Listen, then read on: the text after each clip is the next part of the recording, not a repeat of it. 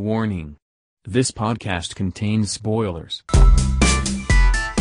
Third World Cinema Club. Anyways, go na. Yeah. Jobs. So Go na. let's move on to the next film. I Get So Sad Sometimes by Tristan Oh. Perez. Masad Ayan. din. So it's about this kid who he has a relationship with this older guy and it's purely online, and the older guy doesn't want to show his face, and the kid's longing for something kind of abstract, something distant, and yun. Anyway, stuff happens. He gets sad basically. Yes. But He only gets so sometimes. But only sometimes. So-so. Sometimes he's happy. Is he though? Is he though? And that's the question. So, what do you guys think about it? I Get So Sad Sometimes. Your thoughts? This is Jason's favorite, right? This is your Yeah. favorite, Jason? Sige, Jason, ikaw. Or na? If you're going to ask me what's my best film, it's going to be It's Raining Frogs Outside. Okay. If you're going to ask me, like, as a jury member, what I would have awarded, like, best film, it would have been this. Okay. Yeah. Which is, I know, controversial yun. Nakita ko yung list ninyo before ako. I haven't seen it. Oo. Kasi the main criticism about it is that it's been told before. You get what I mean? Mm-hmm. Which is, I understand that as well. But I just think that this was, I don't really know Tristan. Like, in interview ko siya after watching this, but it was the one kasi na when I watched the QC shorts, the whole section, I couldn't stop parang feeling myself tugged towards the film. Obviously, maybe it's because I'm gay, even if I didn't have the same experiences. But there's just all three characters kasi to me like had character arcs. It's very clear na this is a love triangle that will not go anywhere. Ang ganda nung idea, ang ganda nung mixing in ng Japanese coming of age film references, Japanese romance films, obviously the reference to Tokyo Tower at the end. And parang the way I kind of, hindi ko siya nasulat sa review ko, which is I'm kind of sad about that. Pero it kind of reminds me of Orpheus and Eurydice in a sense na, di ba si Orpheus, pag tumalikod siya, nawawala yung lover niya. Yeah. Here, by turning around, nakikita niya yung lover niya. Right? Places himself in the gaze of the lover, who is now gone. Right? And I really like that idea of the circularity then of the narrative kasi. Diba? And kasi yung people keep saying na parang I get so sad sometimes. They focus on the sad. They think that the protagonist is parang perpetually sad all the time. Mm-hmm. But in reality, I think yung emphasis doon is sometimes. Yeah, the sometimes. Diba? Parang it's the sometimes. Like literally it's the sometimes. Kasi nga, the point is that yung pain na nararanasan niya right now is temporary. Diba? And he doesn't cry in the end. Diba? Parang may flicker of it, but then wala yung ganon. And I just think that it's like a very sensitively made, very remarkable coming of age film na it could have gone wrong in so many ways. Mm-hmm. But for me, it didn't, and I think it executes what it wants to say very clearly, arguably clearer than a lot of the others. Okay. Pero again, like I know people won't like it because they think that it's what do people compare it to? Sad boy. Like it's a film. sad boy type of film. Also, maybe sad boy rin lang ako. I accept that. Pero I think that if this was the only film na pinakita sa QC shorts, I would have been fine watching it. Yun yung thing. Parang, I don't know if I feel the same way about everything in the selection. Does that make sense? Weird. Pero I don't know. Like, other people will find it repetitive. Other people will find it also didactic, maybe even derivative. Pero parang for me, it's not. Like, it's very... Ayun. Marami pa akong other things, pero like, I would love to hear why people didn't like it. That's actually so interesting to me. Parang, Yeah. di ba? Oo. I actually liked it. I just thought it accurately depicted, how it feels sometimes. Emphasis on sometimes, sabi ni Jason. Sorry, sobrang... Anyway, okay. But yeah, it was just so accurate in its, because there are no words, basically, right?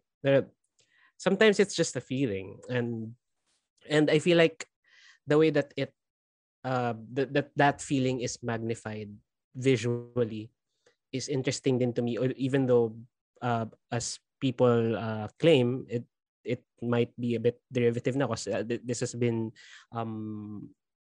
told over and over, but maybe there's a reason why it's being told still, because it exists, and sometimes it hits different, right? So I really like, I really didn't mind if it was a story that has been told before, if it's told well, and I'm of the opinion that it is told well here, at least visually for me, because the way that Tristan frames this idea of isolation, hindi lang siya in queer relationships natatouch on, hindi lang queer relationships yung natatouch on niya. The idea of like of sadness still sort of taking over unceremoniously, kahit na we're living in a time of constant excess and connectivity, is a good jumping off point na discussion on our relationship with the virtual world, right? Because I feel like it's one side thing that the film is talking about. Sabi ko sa review ko na hindi ko pa napapublish, sabi ko ang pinaka-interesting bit sa akin is that it shows two kinds of ghosting, one in the chatterbait kind of way, and another in you shut out people who actually love you kind of way. So I find it really interesting in the way it uses technology as sort of deterrent to making actual connections, in helping you make actual connections, and also deterring you from making connections with people around you. So yeah, it was just an interest. It was a little bit derivative, if we want to say that, but I feel like it does open up discussions about other things as well, especially during the pandemic, where we really had no choice but to rely on technology. Actually, for me, sobrang yung nangibabaw is not the queer story. Weird, ano? Like, what the fuck? Like, that's the whole thing. It's actually the provincial story. Like, yung na nasa probinsya siya, tas hindi siya makapuntang Cagayan de Oro. I mean, yung last moments, di ba, sinasabi sa kanya na parang walang buhay dyan. Lumipat ka na dito. Kasi it shows him traveling, but it never shows him getting there. You know, and it just shows him coming back home. And it's never really about that relationship. It's more of about how we kind of tether ourselves to things. Diba? We tether ourselves to online interactions, to relationships, to places, pero we don't actually kind of find grounding for ourselves. And I don't know, maybe it's also resonant for people who are at that stage in their life. You know, I don't think it's just about the sad boy part. I think it's also about the existential crisis part, the quarter life crisis part, the hindi ko alam kung makakalabas tayong pandemya part. Yeah, pero I don't. Well, what about the others? Like, what did you think? Like, ikaw muna, John or Jim. Listen muna ako. Pero may sasabihin mo. Yeah, siguro ako na lang muna. Yeah, out of all of the shorts sa QC shorts, I think I watched this one the most times. Kasi, well, for one, it's the first short of the lineup. Then, because I was trying to understand it din from my perspective. Para I knew then that this was the kind of film that's, para ako, in this case, I'm not the target audience for this film. Pero yeah, I wanted to understand it. And when I was reading din Emil Hofileña's parang review of this film, it's a very shy film, no? There's a sense of hesitancy, not just in the parang in showing faces din. In trying to yung kung paano siya nag-segment ng yeah. Like it's parang scene in trying to show your feelings, in trying to say who you really are, parang ganon. I appreciate the aesthetic din naman, pero yun nga, yeah, I guess siguro it's because then of yung background na parang recently I watched a lot of films like this, which is why it didn't register as highly to me when I first watched it the first 2 times. Pero it's not a bad film. It's actually a good film. I think it's a good film. Parang all of the films, in my opinion, all of the films in Masa QC shorts have at least parang some sort of merit to them. And I would definitely watch this again naman. Parang I don't hate it. Yun. I mean, yeah. I don't hate it. Not it's not.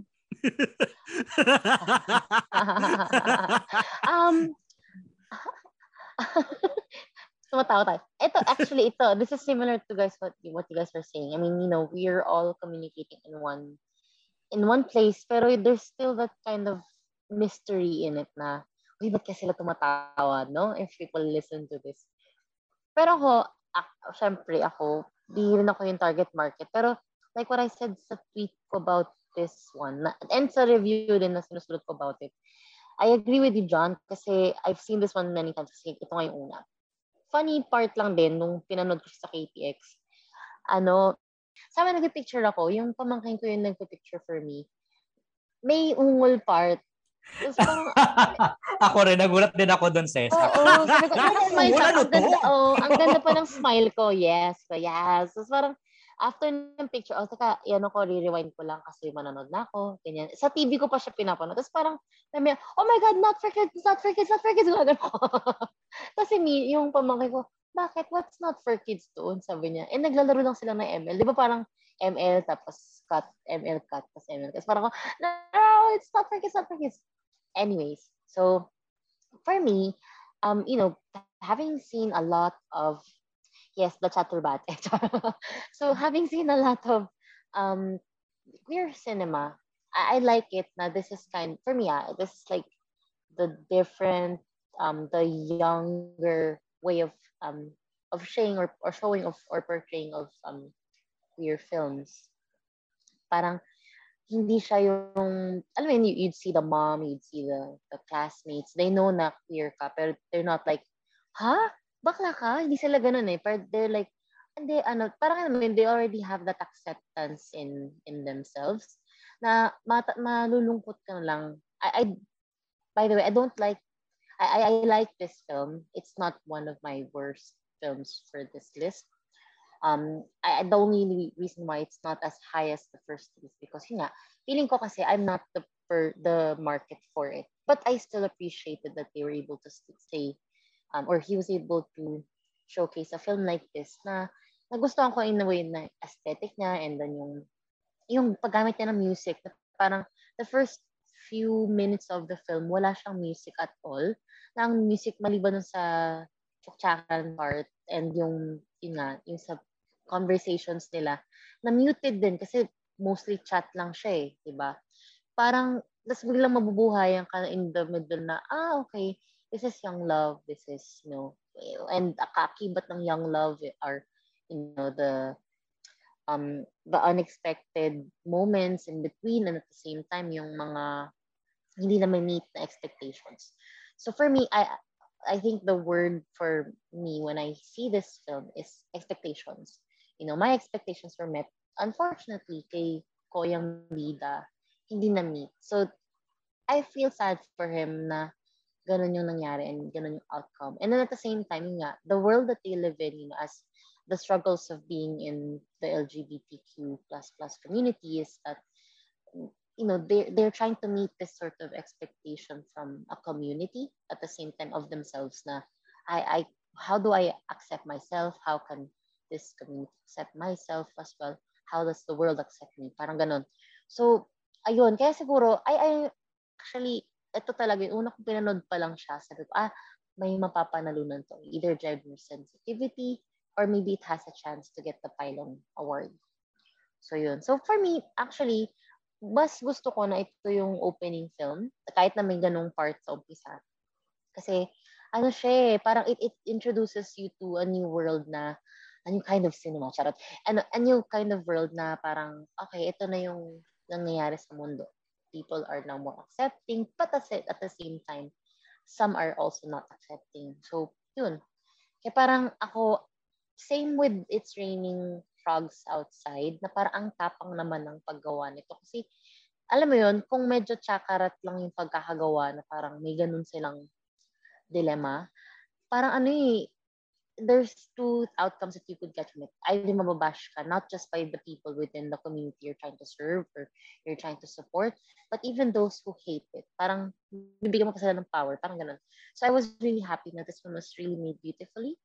Tsaka yun nga, even if it's something that you've already seen with other queer films na para siyang coming of age, pero hindi siya same backdrop na parang people are surprised you're gay or something.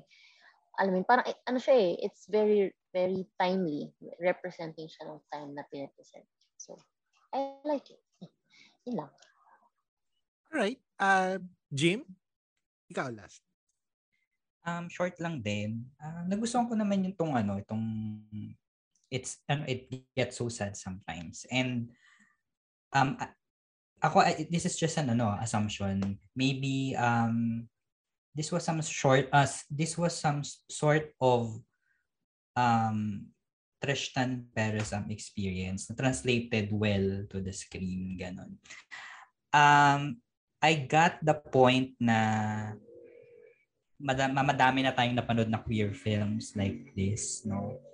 Siguro another concern ko sa film kasi was yung katulad kasi sa Call Me By Your Name, 'di ba? Because yung character dito is a high school student, 'di ba? So, and then nagkaroon kasi siya ng relationship although online, 'di ba? So parang medyo ako doon, parang may part na parang ginugroom kasi yung ganung part. Kaso papasok na naman tayo dun sa part na consent pwede naman for dito sa atin kasi is mababa ang age ng consent, 12 years old, ganun. And for me, it's relatable because I'm gay. Kaya, nagigets ko yung film, diba? So, ayun, yun lang. Maikli lang naman.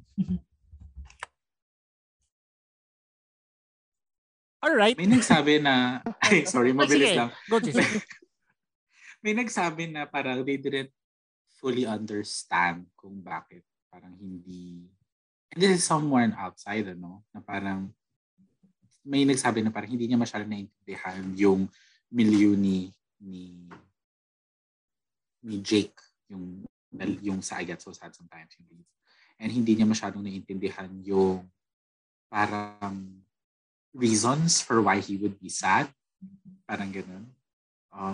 Which I think naman are sensible criticisms. But I think na parang the sadness is kind of like you kind of fall into it without reason. Parang ganun. At least that's how I take it.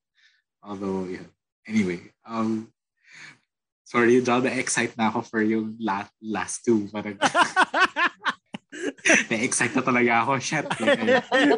Bakbakan na ba? Hindi.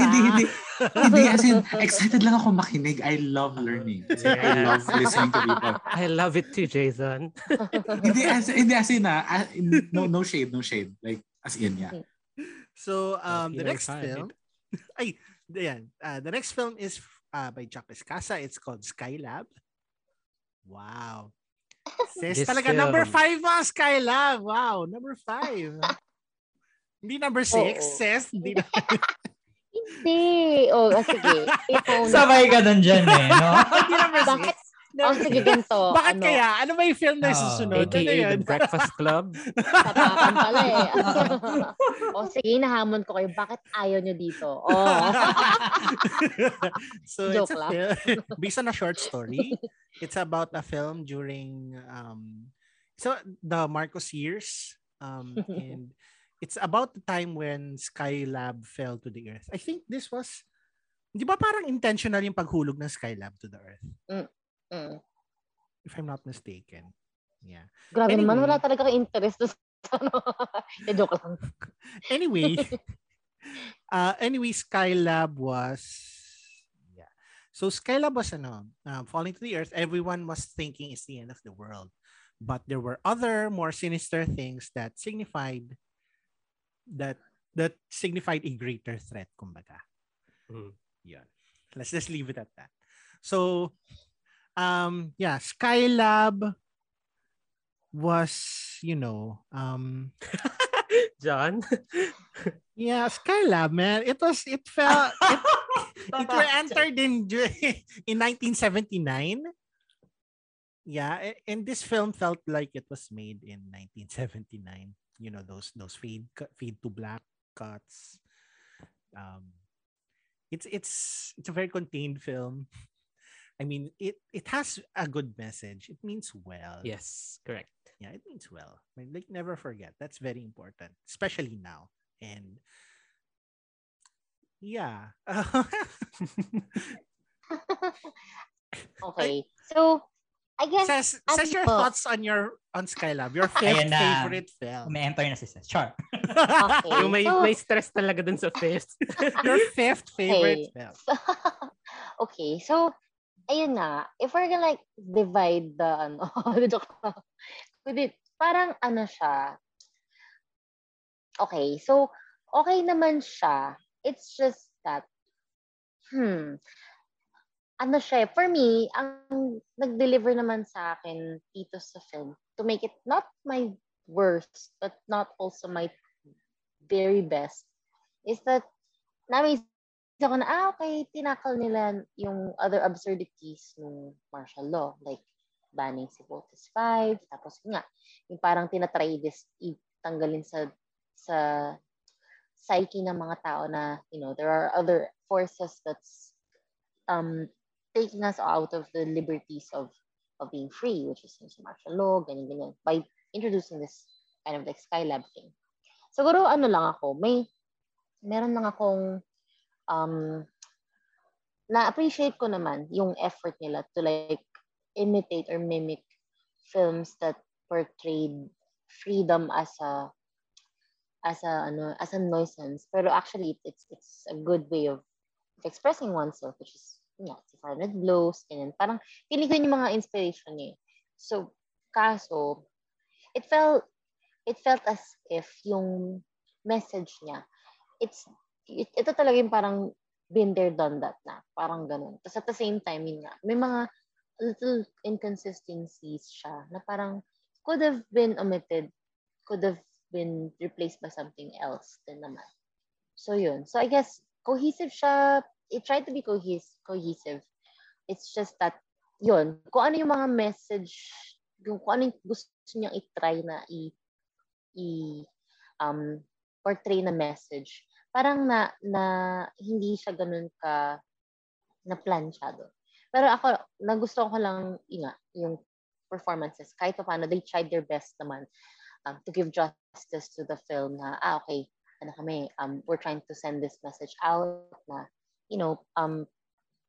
about the Voltes 5 thing na bakit binaban nila si Voltes 5? Si Voltes 5 is about, and then you realize, pala si Voltes 5 was about, anti-oligarchs, ganyan, and then the very people who are trying to take it out of history are like oligarchs, ganun. Pero I don't know if the film was trying to remind us of this because they forgot that people forgot about it, or parang ganun. Yun yung problem niya with me. Na parang, pero I didn't I wasn't so sure if it was gonna be like the worst, but for me kasi yung next one, yun talaga yung parang hindi ko talaga siya masyadong naintindihan. Hindi siya masyadong nag-click sa akin na, okay, Away na, princess. I've seen this Away. before. Umiikot yung mata. I've seen this before. Joke lang. So, yun. O sige, kayo naman, anong naisip nyo? Sige, ako, mabilis lang ako. So I feel like others have like more ano? to say. I'm just gonna come out and say it. This is my least favorite out of the entire thing, which is weird to say because like there's a lot of talent behind this, especially is it Can or Kevin? I think he did the music. Yeah. Is it Kevin or Can? How do you guys read that? He allows us to call him Kevin. Kevin. Yeah, Kevin. Load Kevin. All right.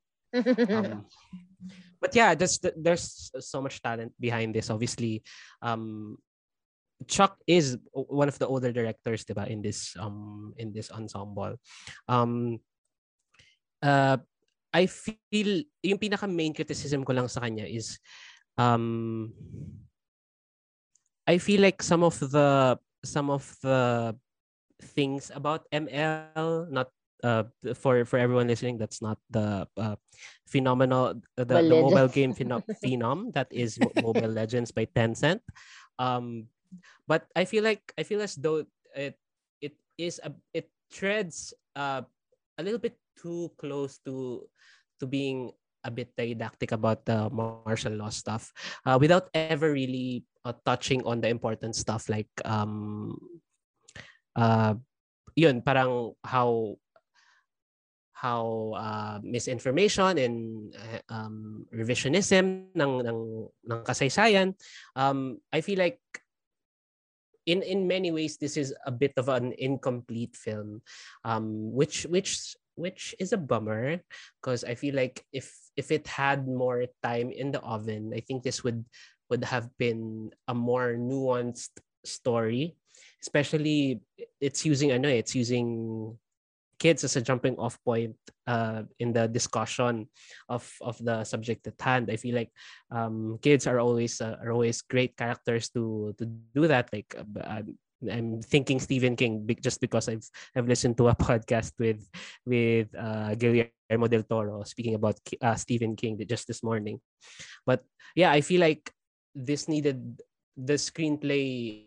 Actually, I felt like needed a few more rounds of revisions for things to actually click, because in its current state I feel like it pales in comparison with actually all of the screenplays in the lineup. I'm so sorry, don't come for me. I'll be furrowing down my rock like Patrick Star.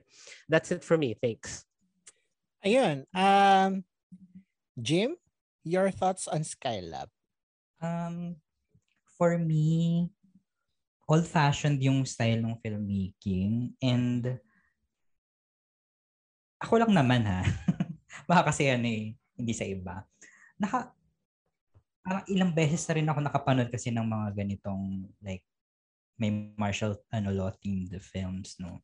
So parang wala na siyang bagong ino-offer. Yun yung naramdaman ko with the film. Ano pa ba? Well, the performances are great. Yun lang. Sorry. Kasi sorry, wala akong sorry ka na. It's a film. It is a film. Yeah, that's my thoughts about it. It's a film. And it's a film, and I'm at peace with that. I'm at peace with the fact that it's a film. Uy, hindi porket number 5. Favorite number ko si 5, pero doesn't mean this is like my favorite. Yeah, did you guys do a disclaimer that this lineup is like stacked? It's filled with great films. It's filled with great films. Yeah. It is. Yeah. Game. Ay nako yung mga nyo. Jason, your thoughts on Skylab? I'm going to preface this by saying that I might be considered mean for what I say. But yeah, okay. My main problem kasi with Skylab, and I will try to substantiate my claims of my thoughts about Skylab. The Skylab is the one that I didn't like. Like I flat out, I didn't like it. I thought that it underestimates its audience who already knows about martial law, and about the importance of the film, of the event in Philippine history. I think it underestimates that. I think that visually, the narrative, the treatment of the film does not keep up with the interesting narrative. Actually, baliktad kami ni Arman, I actually think that narratively, the film is okay. Like if you look at the screenplay, okay siya. But then how it's treated visually is very disinteresting. In a sense na Skylab is about, so when I watched the film, my initial reaction was, what did I watch? Like, it was clear that it was about awakening to the violence of martial law as a child. Like that is very clear. But then the narrative had so much room. The story had so much room to explore so many other things. And so I read Sayan Abad Hugo's initial text, which is available online if you want to read it. And I thought na ang daming humor in the story, ang daming youthfulness.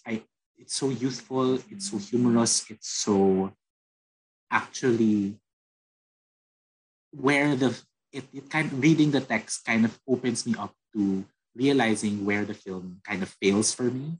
And yes, I'm using the word fails, is because for the Skylab is the first symptom of the deterioration of childhood, right? But throughout, it kind of, you have to construct that world of youthfulness para when it breaks with the final phone call, it's devastating and it's unexpected. Kasi akala mo haka-haka lang siya, yun pala totoo, but it's in a different form. So it's a sort of this national traumatic psyche making its way into childhood, right? Packaged through symptoms that even children see.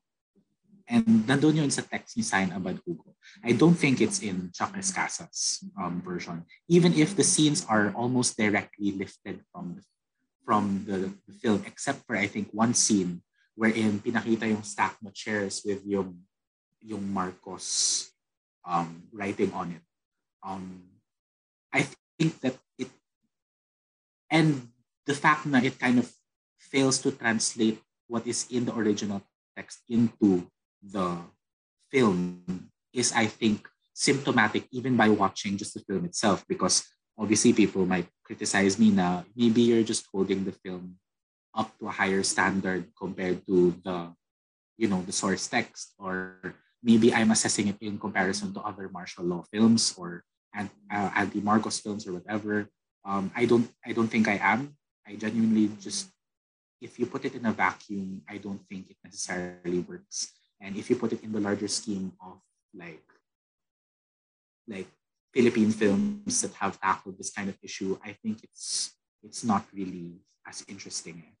I think one of the major things na mali ng film is by putting Dylan Talon as the lead, not because he's not talented, but because the character Tonton isn't supposed to be the central person of the narrative. It's supposed to be Marty, yung best friend niya sa Alexis Negrin. Yeah. Right? Na nakikita niya na weird yung behavior ni Marty, pero akala lang niya it's just a normal day. So that yung latter part of the film, when it shifts to actually focusing on Marty, it doesn't make sense. Because the original text focuses on Marty all throughout. Watching his parang passive observer yung character na Marty in the story, and yung leaving of a friend is what awakens him to adolescence, to the violence of the martial law, to the dissolution of this perfect utopia that is middle class upbringing in a private school, for example, and all of those things. And makikita mo na naka-embed na yun dun sa structures naturally. Yung corporal punishment and all of that, yung posters ni Ferdinand Marcos. I just think it really underestimates its audience, and it makes the mistake of making the person who leaves the one that is the center of the narrative versus kung sino yung iiwan. So wala tayong emotional investment in the character na iniwan, right?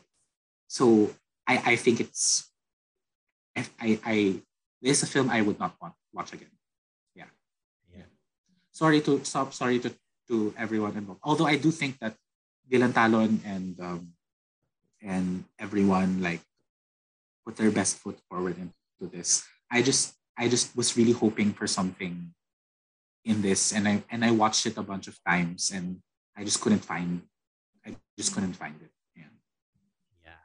Sorry, pero yeah, nasa review ko yun. So like, I'm really sorry. Yun. Jason, did you also but- watch this 5 times? Yes, because I'm Let's go. fair. If I do praise something, I really love Kavan's score. I think there are just some things that are missed opportunities. Like it focuses on the teacher hitting his hand versus if you just place the camera in the perspective of the teacher, tapos pinapakitang nag-flinch yung class that's half empty, that would have been a far more effective image. Agree. For example, Yeah. diba? Na parang, corporeal punishment. Pero bakit wala yung tao? Oh, it's because of the Skylab. So you'd think, parang ginagaslight ka into thinking na parang, hindi, mahulog talaga yung Skylab. And then you realize na for the Filipinos, nahulog na yung Skylab. It's the martial law. Right? Yun naman yung point ng text.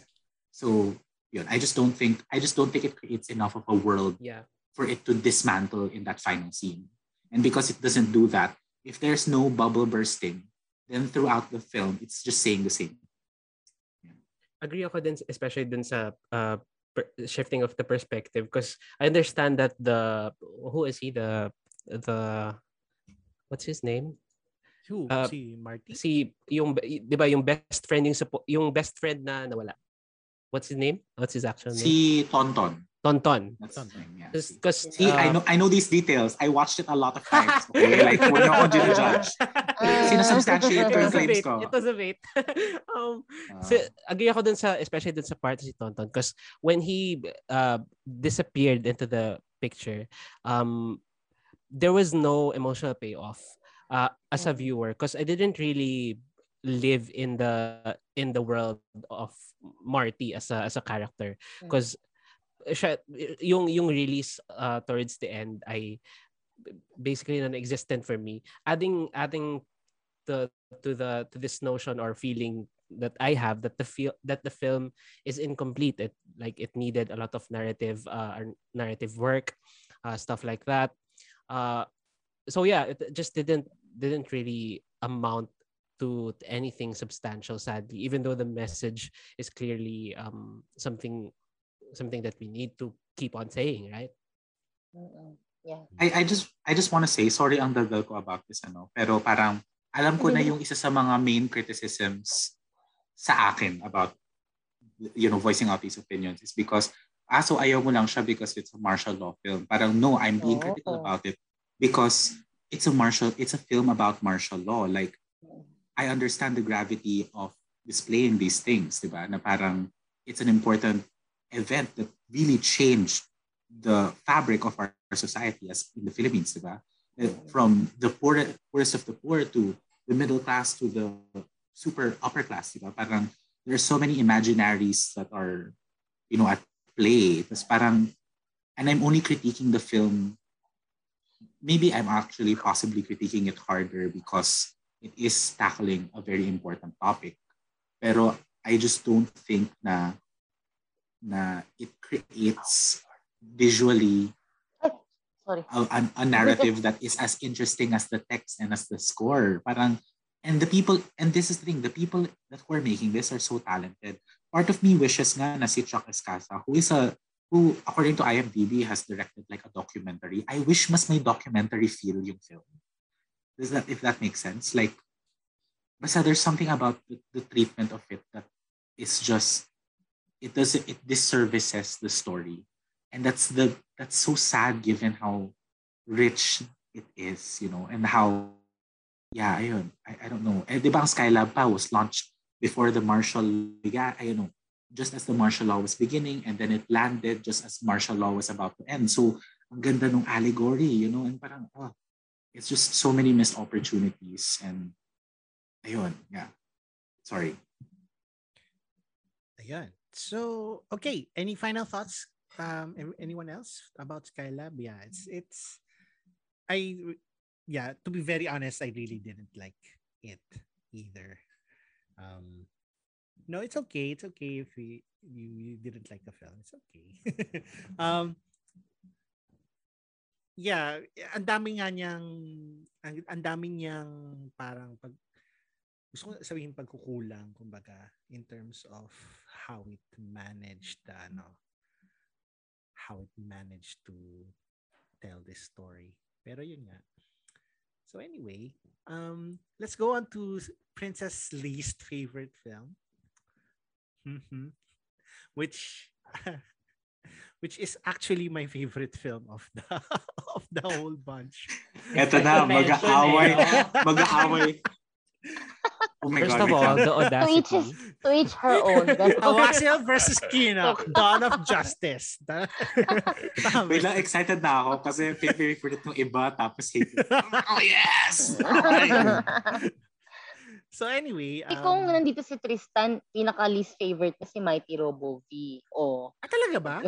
Oo. No. His favorite favorite niya. was Skylab. Hindi, parang Skylab yata. As Skylab ba? Sino yung, may isa nag-vote out ng Mighty Robo V as their walang least favorite na. Wala. I think. Let's check double later. check. Anyways. Wala. Kayo na lang. Sige. Why do you guys like Henry? Sige ako.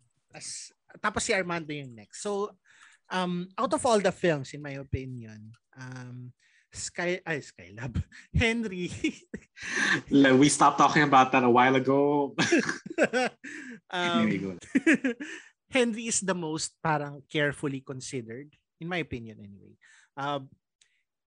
If you look at Kaj Palangka's previous film, Contestant Number 4, ang dami niyang na-express in terms of story sa tingin lang. As in, tingin ng dalawang tao sa isa't isa. Dalawang characters sa isa't isa. And dito sa Henry, talagang wala siyang walang, when I watched it the second, third time, walang tapon na scene para sa akin. Every shot na ginawa niya, it's parang very parang planado siya in the sense na it shows these parang two characters that are connecting to each other and in the larger sense of things, there was Kaj Palangka also wrote something about yung documentary na Overseas, if you remember that, and I also remember that yung sinulat niya na yun when watching this film. It's a bit about how our bodies, our labor is commodified by, yung mga boss, mga people there, mga capitalists, etc. na ginagamit yung katawan niya talaga for labor. And ultimately, when you're replaceable sa mata nila. And note, nasa Henry, you don't see the faces of these employers. They're invisible. And these people are building a house. Ostensibly, the house belongs to the papagawa. You don't see them. This is a house they will never use. This is a house na hindi sila makakalapit, paalisin sila ng guard or whatever. But you see yung parang, there is this parang unfairness from the top to the bottom. And because, yun nga, these parang upper, lower, or lower middle class families na if the breadwinner gets injured, wala na lahat. Like in my practice as a doctor, I know a lot of families na yun nga, just one little medical emergency, wasak na yung finances ng pamilya. And this happened to this family actually. And yun nga, it's a fight against unfairness. You see a lot of this discrepancy between the upper and upper middle classes versus the working classes. Then from the little background details, yung mga tingin-tingin nila. And in the end, I guess spoiler alert then for Henry. Henry connects with this one worker who's also not being paid by the employer or underpaid siya. Basta na yung mga workers na lang mismo yung tumulong sa family ni Henry. Parang there's solidarity in that yung pagtulong nila sa isa't isa, because otherwise they cannot rely on the people that employ them. Parang they're just being exploited.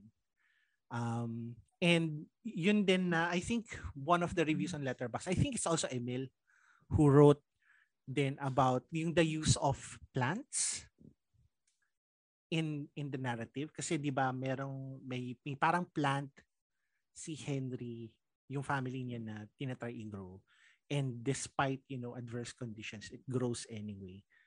Parang through the solidarity that workers give to each other, they will grow by themselves, persevere even in this harsh condition, even against an unfair society. So, ayun, parang weave niya yung parang queer-ish narrative dun sa gitna na yun. And that's so, and I think it works very well, no? Ayun. Anyway, yun lang. Armando, how about you? Okay. May message lang ako kay Ses. What's wrong with you? That's the message. Hindi. What's wrong? Sabi nga isang British royalty. The cheek, Grabe the naman. nerve, the gall, the audacity, and the Wow. gumption. Wait, to each his own naman. Joke lang. Pero I mean, to gets. defend Biro lang naman siya sa why. biro lang. Biro Hindi lang, tayo biro lang Oo, siya sa- hindi tayo okay lang maya-maya. ako. Sanay Para naman wrestling akong, lang to. underdog. Hindi. To be fair naman, it's, yun nga, kagaya ng sabi nyo kanina, stackable yung films. Kahit si Skylab, kahit ganun siya ginawa, alam mo yun, hindi mo siya masasabing pangit na pangit siya. Pero, alam mo yun, for me, same with Henry, hindi ko siya masabing pangit na pangit. It's just that, ewan ko, parang siguro sa akin, the way that some films for you guys, you felt Yeah. na parang you've already seen it before, ganun siya. I didn't actually feel na pangit siya. Yun nga mahirap, sabi ko, para ako naman hid, sabi ko, I get the message. Sabi ko, kaso I've already seen this tons and tons of times. What is this trying to tell me? What is this trying to say? Na I should be more empathic? I am empathic. But for somehow, para sa akin, hindi ko alam eh. Parang hindi, yun lang, yun yung term siguro. Namanhid ako sa kanya. So parang, para siyang, parang dito ako na blanco. Tapos I tried watching it again. So, okay. Yeah, o ganyan din yung na-feel ko as, as a working class professional, ganyan. Pero that's it. Hindi ako parang na-enthused or by anything. Actually, ang ganda nga ng review niyo pag binabasa ko siya. Pero parang sa akin talaga, ano ba, made of stone na ba yung puso ko? Kasi parang wala talaga, as in, wala siyang delivering sa akin. So, Sabi nga ng yun isa lang. pang queen. Walang ganun, Mars? Walang ganun. Yun lang naman. Parang ayoko man maging ibang, wala akong makitang pangit sa kanya. Pero at the same time, for me, parang na-overuse lang kasi siya sa akin eh. Alam mo yung parang ako yung target market niya kasi working class eh. Pero at the same time, sabi ko, okay, para siyang essay for me that I've already read different times over in my entire life. So, yun. Kaya ko siya nilagay as the least for me. Kasi, hindi ko naman sinasabing, kailangan magdagdag ka ng gimmick. Pero kasi, it's just the same as City of Flowers. Na may certain sincerity kasi kay City of Flowers. Kaya siya yung pinaka-high ranking, isa sa high ranking for me. Kasi it was very sincere. This was also sincere, but it's just that it's a kind of sincere for me na I've already seen it. So, yun lang. Armand, your thoughts about the film? Sige. Sa akin, like, one of the main things that really stuck out to me is how the film gets so much across with so little. Because I feel like the film, I don't know if you guys agree, the film is a bit more sparse than the other films in the lineup narratively, because it's basically just the main character going to a construction site, asking for financial assistance for his injured brother. That's basically it. No other story no other story of the same substance beyond that. But the way that the film is directed with Kaj's use of yung how he lingers dun sa mga long, parang almost stretched glances ng main character. I don't know who played Henry, but he's I think he has one of the more cinematic faces that I've seen for para siyang younger Carlo Aquino. Si It's Carlos almost Dala ba you. to? Carlos Yes, Dala. I think. Yeah, yung bushy-browed kid. Basta he has such a cinematic face.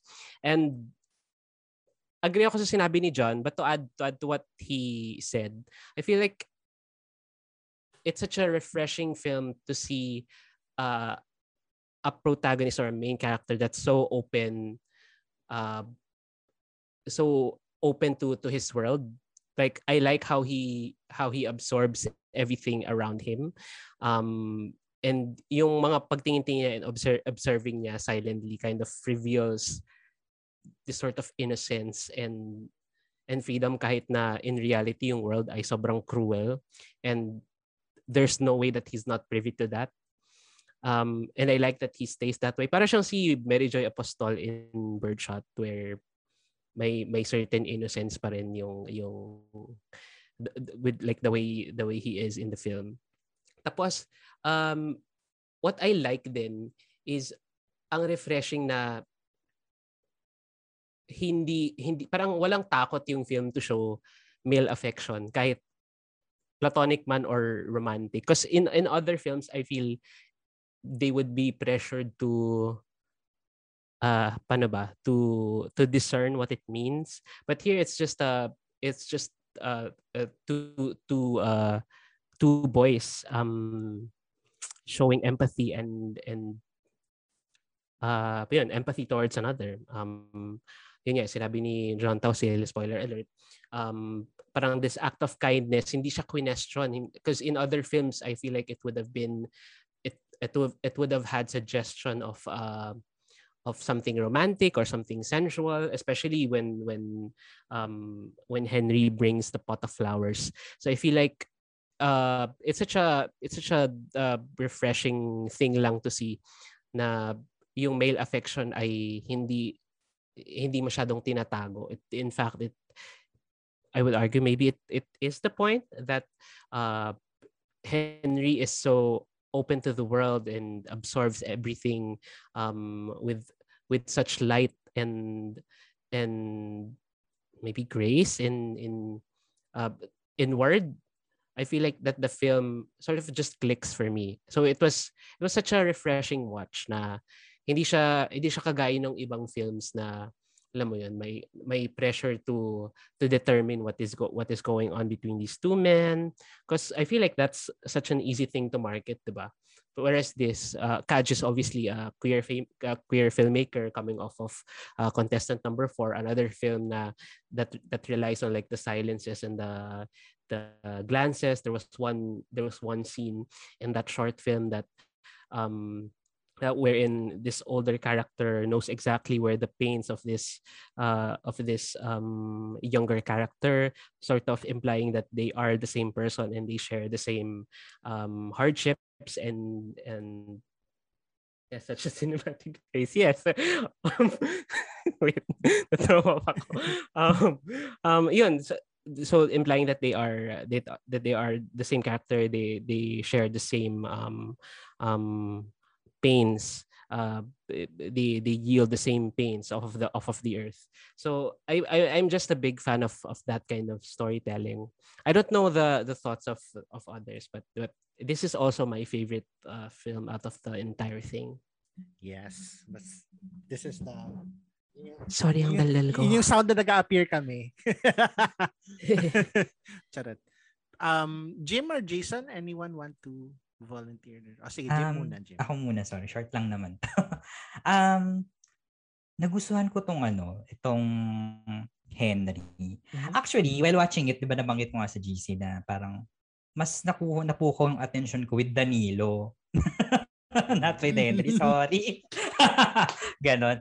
Maybe because I was able to relate kay Henry. Ganon. Kasi parang, for me, while watching it, sorry, baka it sounded like apology, no? But I saw myself, or I saw my younger self with Henry. Ganon. No? So, aside from that, ang daming layer na pinipil ng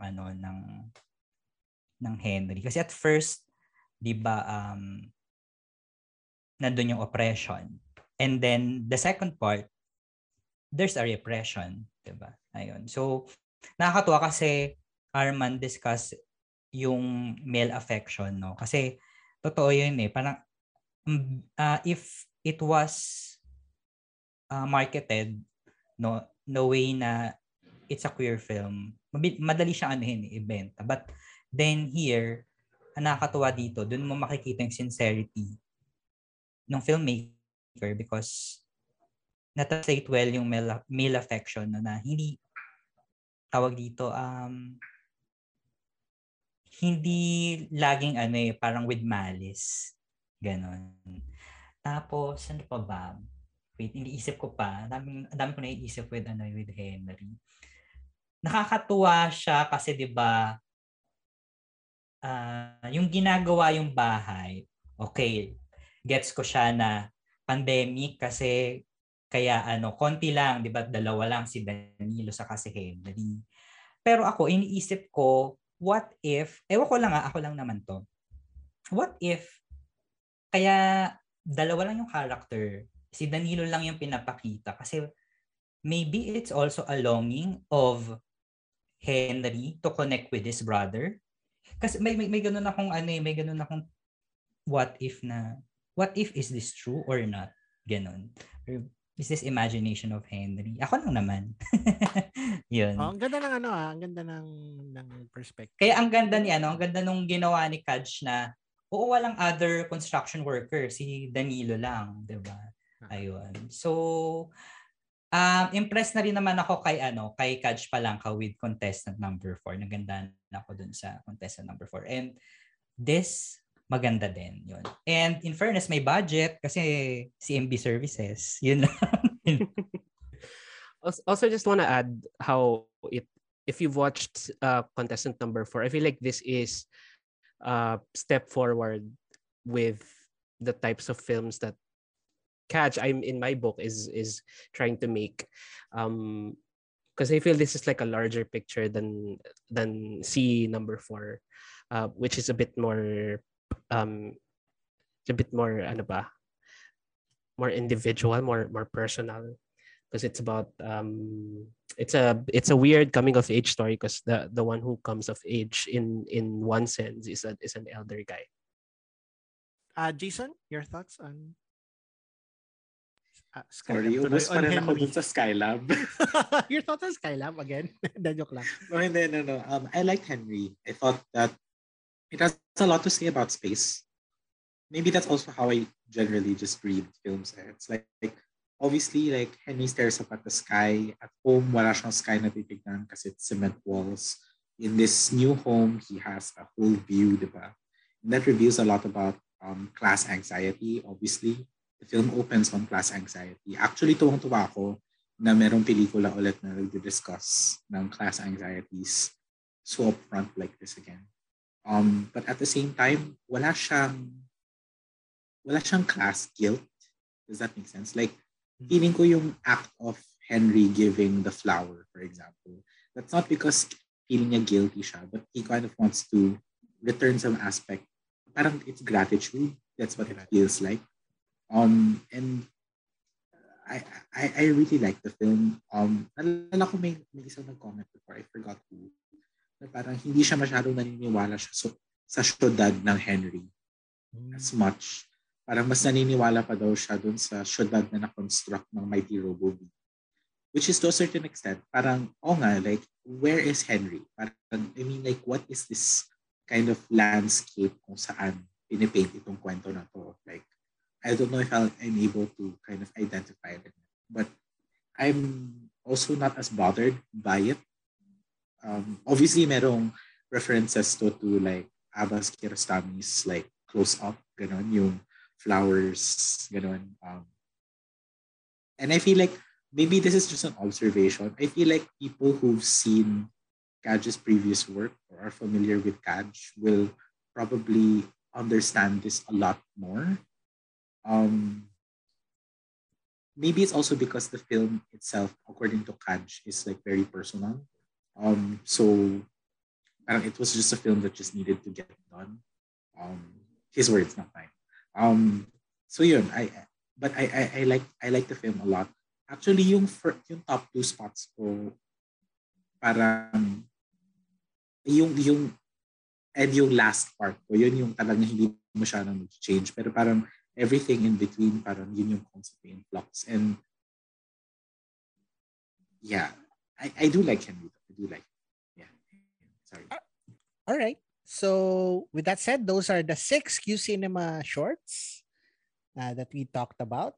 To be continued. Listen to all Third World Cinema Club episodes now on Spotify, Apple Podcasts, and wherever you get your podcast from. We'd love to take this experience with you through our socials. Follow us on Twitter and Facebook as Third World Cinema Club and on Instagram through Film Police Reviews.